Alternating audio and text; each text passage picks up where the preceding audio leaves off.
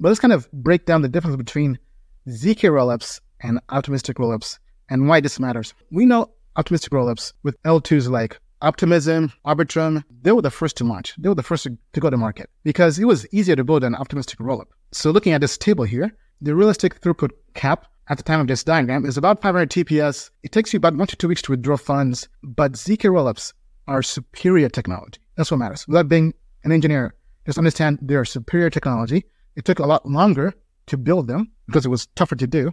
But now that they're being done and they're superior technology, basically more scalable, faster,